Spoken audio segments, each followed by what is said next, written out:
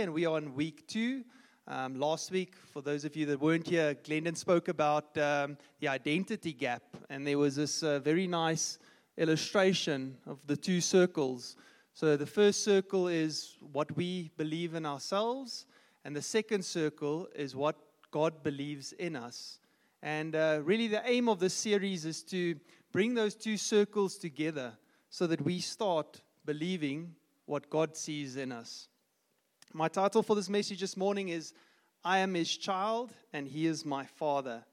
So I'm a father of 2. I'm married to Janine, and I've got a 9-month-old boy named Aiden and a 4-year-old girl named Mila. And to them, I am flawless. I am perfect. I'm the strongest human being. I'm the fastest human being. I win these races around the house on a weekly basis.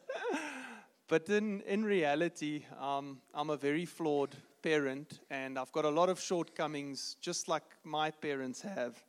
But the good news is, both of them and myself have access to a heavenly Father, a perfect heavenly Father. I don't think anyone would argue this morning that our relationships with our parents are major defining relationships in our lives. But they are not the ultimate relationship. The ultimate relationship is our relationship with the Heavenly Father and how we engage with the Heavenly Father. So today my prayer is really that we would all have a far deeper understanding of what this means. And we can go straight to Scripture, our key Scripture this morning, Ephesians 1. I want you to see what importance, the fact they highlight that God is our Father. Ephesians 1 verse 2. Grace and peace to you from God our Father and Lord Jesus Christ. Verse 3. Praise to God and Father of our Lord Jesus Christ, who has blessed us in the heavenly realms with every spiritual blessing in Christ. Verse 17. I keep asking that God of our Lord Jesus Christ, the glorious Father, may give you the spirit of wisdom and revelation, so that you may know Him better. And we can end off reading verse 4. For He chose us in Him before the creation of the world to be holy and blameless in His sight. In love, He predestined us for adoption to sonship through Jesus Christ, in accordance with His pleasure and will. I don't think many of us fully grasp the wonder of this. Before we were born, we were chosen, we were loved, and by nature, many of us are God rejectors. We tend to rebel against Him. We weren't born into His family, but because of His love, He offers us this great spiritual gift, and it's a gift of adoption into His family. So this was His idea. It starts with Him, but it ends with us. We get to call Him Dad. We get to be in His amazing family, and we get His love and acceptance. And for those of you that don't know, if you get adopted in this country, you get a new birth certificate. The names of your parents gets wiped out of your certificate, and the new adoptive parents, their names get written in the certificate. You get an adopted child gets part of the inheritance, despite the fact they weren't born into the family. They literally get a new identity. Just think about that as it relates to us being adopted into God's family. Our spiritual birth certificates gets rewritten. I get a new dad. We get a new name. We get a share of the inheritance. This is unbelievably good news for you and me.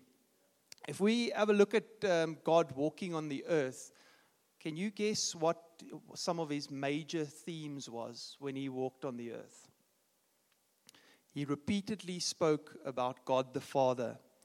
He wanted us to know how important it is. He told us stories to help us understand what God the Father was like. He taught us to talk to God by saying, Our Father in heaven. Think about it for a moment. Our King, our rescuer, and most importantly, our Father. Jesus once said these famous words, I am the way, the truth, and the life. How many of you are familiar with this scripture? And do you know what he said straight after that? No one comes to the Father except through me. Jesus is telling us that the ultimate reason for following him is for us to get closer to the Father. Jesus is saying, I am the way to the Father. A relationship with him is the ultimate human reality and experience. In this week, as I was praying and I was asking God to speak to me, to speak to some people over here today, I felt I was working, the business was contending for my time, pressures of life, lots of things on top of me, and I was wrestling. And in a moment, God dropped a scripture in my heart, and it's Matthew 6, verse 33. I think many of you know the scripture. Seek first the kingdom of God, and all else will follow. And it immediately struck me that we tend to get this verse the wrong way around. Well, I get it wrong way around, and I think many of us here get it the wrong way around. We seek first the things. We try and accumulate. We work. We wrestle. But it's the complete opposite way around. We need to seek first the kingdom of God, and then all else will follow. And this morning, I felt very stirred to share a part of my testimony, as I'm really hoping it's going to encourage some of you here this morning. I worked for a cell phone company called Huawei, like the cell phone make, and my job was to drive around, do surveys, look at towers, see where we can build new towers, optimize existing towers, and I was working extreme long hours every night, most Saturdays, some Sundays as well. And to me, it felt really normal. It felt like I'm looking after my family. Surely this is the right thing to do. And my dad came and saw me, and he saw what was going on, and he told me, my son, I just want to give you a little bit of a warning. You're going to regret one day spending so much time at work and neglecting family, friends, not coming to church as often as I could. And I remember being a little bit confused, and I spent some time with God straight away, asking God, this is all I know. We need to survive. We need to provide. This is all I know what to do. And the Holy Spirit dropped it in my heart one morning, and he said, I need to give some of my possessions away. And I was like, obviously, at first, we just hold on. We're like, no. This idea is from the devil. And God would never want me to give these things away. I spoke to my wife, and she was a little bit shocked. She's like, this doesn't really make a lot of sense. But she trusted me. She said, well, if it's God's plan, then best you do it. And I ended up giving these things away, and about a week later, a friend of mine's dad phones me and he says, Arno, I've got this business. We've had it for about 30 years, and I really just feel that you would be a good candidate to take over the business. And yeah, it was a little bit of a shock. And through a series of events, they ended up giving this business to me, and we stayed in a little one-bedroom apartment. And we moved into a bigger property that could accommodate the family. But the reason I'm sharing this morning is I really felt God need to speak to some people here today and remind them that He knows where you are, He knows what you need, and He wants to give you what you need. I'm going to steer into a story here. Many of you know this story. It's the story of the prodigal son. And I don't want to call it the story of the prodigal son this morning. I want to call it the story of the loving father. Many of you know the story. It's the father. He's got two sons. Young one is the rebel, and he doesn't really know how to work with money. But anyway, he asks for his own inheritance early while the dad is still alive. So for those of you that don't know, that's kind of a little bit of a slap in the face.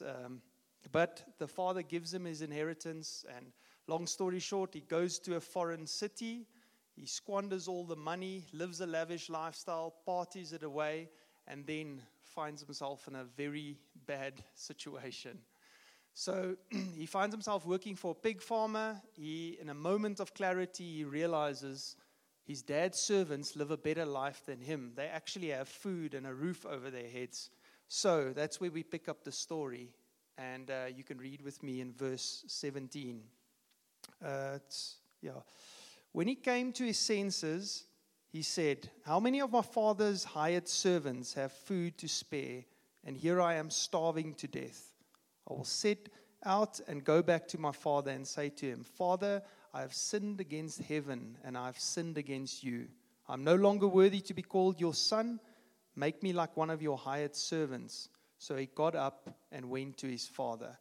I want you to see in this part of the story, this is the starting point for any relationship with the Father. Realizing that we have sinned and we don't deserve much.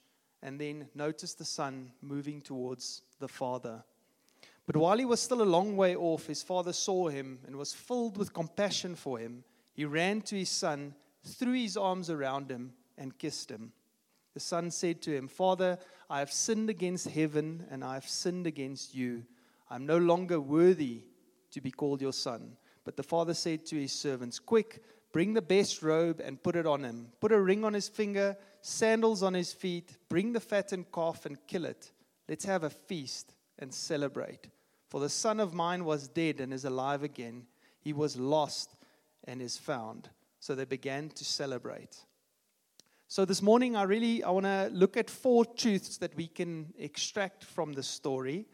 And the first one is, the Father loves me unconditionally.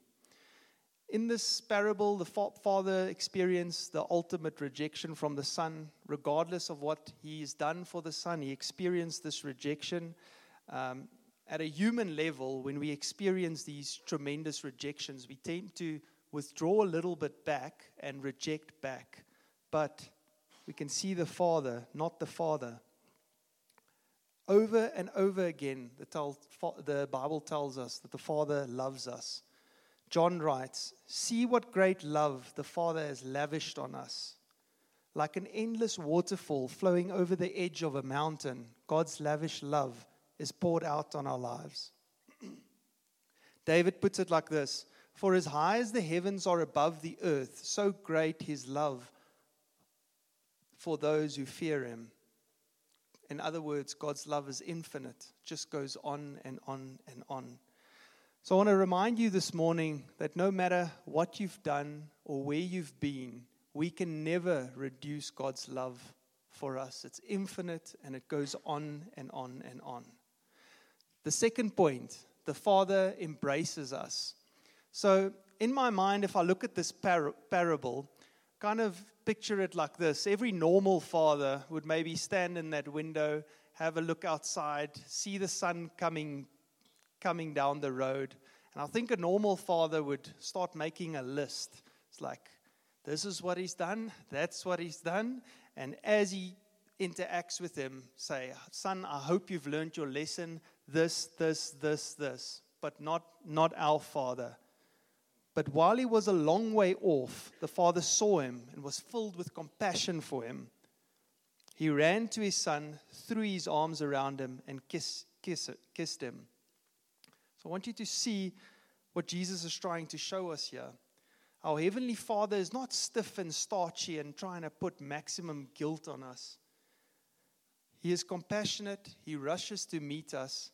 And despite the fact that we are full of mud and pigsty and dirty and full of sin, He wraps His arms around us and loves us and embraces us and forgives us.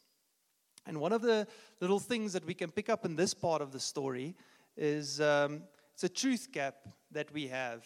And I don't know what you feel sometimes, but for me, it's sometimes like it feels like God is tolerating us. You know, we're these imperfect children with all kinds of stories and requests, and it sometimes feel like God's big. He's busy with a lot of things. He doesn't really have time for these, small things and all the things that we want. I also sometimes think that He loves some people more than others. He favors some people more than others. But in the dark space of those lies is an explosive truth about the Father. And it explodes in our hearts. And we can see He sees us from a long way off. He runs to meet us, and He is filled with compassion. He throws His arms around us, dirty as we are, and then whispers in our ears, I love you, welcome home. The third point, the Father forgives me completely. So after the Son prepared the speech carefully, the Son said to Him, Father, I have sinned against heaven, and I have sinned against you. I am no longer worthy to be called your son. And everything of this is true. He has sinned. He is not worthy. He has messed up big time. And one of the truths of the story that we can see is we will never understand how amazing the Father is until we realize how rotten we are. If we think of ourselves as God is special to have, God's lucky to have us. It's a very big mistake. As we can see in the scripture, the Son started off being arrogant, and arrogance leads us away from the Father. But as soon as the Son repents, something amazing starts to happen. The Father forgives him completely. The Son was just asking for a roof over his head. He was just asking for a meal. But the Father brings out a robe and a ring, which symbolizes sonship. The Father is saying, in spite of you wishing me dead, in spite of you doing all these things to me, I want you as my son again, and I forgive you. The thought this morning that I have for us, what are the things that we need to repent of? What are the things today that's stopping us from receiving God's forgiveness? The fourth point that I want to bring out is the Father transforms us. I'd like for us to notice the transformation the Son is going through the Father. He leaves home arrogant. He returns home humbly. He leaves home self-centered. He returns home Father-centered. He comes home in rags. The Father gives him a robe. He comes home barefoot. The Father gives him sandals. All of this speaks to the transformation that God the Father wants to do in our lives. So I started cycling recently, and I found this trend over and over, the same trend. It's a big hill that we have to climb. It's like kilometers worth of climbing, and at the bottom of the hill, I'm feeling fresh. I'm feeling strong, and I'm kind of keep to myself, and I'm focused, and all's going well. And then midway up the hill, the pain starts setting in, cramp here and there. I'm feeling a little bit sore, not feeling as good anymore. But then I start to greet people. He's like, pick up a little bit of conversation. How's it going? And then when I'm close to the top, when I'm absolutely broken and not in a good shape and not feeling great, then I'm striking conversation. I'm open to hearing people's stories, and I'm loving on people. And it's and the picture here is sometimes when we're going through a tough season, sometimes we're going through a tough time, it's God shaping us. It's God transforming us and prepping us for this new season that we're about to go in. Back to the story. God doesn't wait for the Son to prove himself worthy. Like, let's have a 5-year, work here a little bit for 5 years, and let's just see if you actually have learned your lesson. Straight away, prodigal son returns to the Father, forgives him, throws a party, and all sins are forgiven. In closing, I would like just to ask the band to come up. I've got four symbols that I want to, four pictures that I would love for them to put on the screen. And these are just 4 illustrations that will help you remember the 4 points of God the loving Father. And the first picture and point is, the Father loves me unconditionally. The second picture, the Father embraces me. That's my little daughter. The third picture, the Father forgives me. And then the fourth picture, the Father transforms me. Now, I truly believe that one of the most important things of our new identity that we need to grasp and live within our hearts is that God our Father is there to love us, not to harm us or to punish us or to teach us a lesson, but it's out of pure love. And God wants to use us, but He needs to shape us sometimes. We need to go through these tough seasons in order to be something that He can use. And in closing, I would like to do things. Firstly, I would like to pray in the line of Paul's prayer in Ephesians 1 verse 17. I keep asking that the God of our Lord Jesus Christ, the glorious Father, may give you the spirit of wisdom and revelation, so that you may know Him better. And secondly, this morning, I think everyone can stand, please.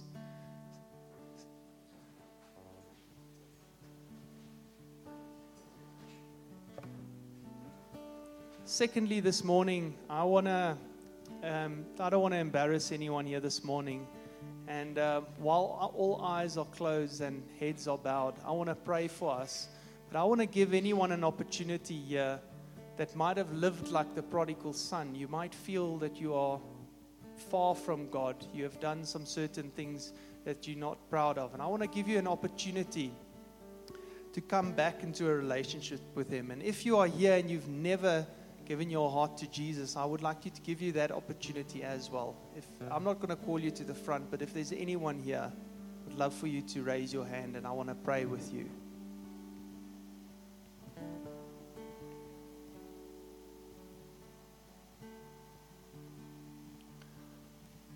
Jesus, I want to thank you this morning for being here and working in our hearts. Jesus, I want to thank you that you are Father of love, Father of second chances, that you transform us, Jesus, that you make us something better, that you give us second chances, Lord. I thank you that your love is never ending. It goes despite what we have done, despite our sins, Lord, that you forgive us over and over and your love just lavishes over us. Jesus, I want to pray that you give us the courage to repent where we have sinned. I want to pray, Lord, that you may refresh our souls, that we may have new energy to do your work, Jesus. And lastly, Lord, I want to pray that you may come in our hearts, come into our hearts and do what only you can do. Do the transformation that you need to do, Lord, and help us to just fix our eyes on you as we're going through seasons sometimes, financial difficulty, pressures of business, pressures of life. I pray, Lord, that you may help us to just let us keep our eyes on you and encourage us and refresh us and help us, Jesus. I want to thank you for your goodness. I want to thank you for the provisions, and I want to thank you for the provisions that you've given to this church and this leadership and all the effort that they've done, Lord. I want to pray, Lord, that you may just water the seeds that they have sown. In Jesus' name. Amen.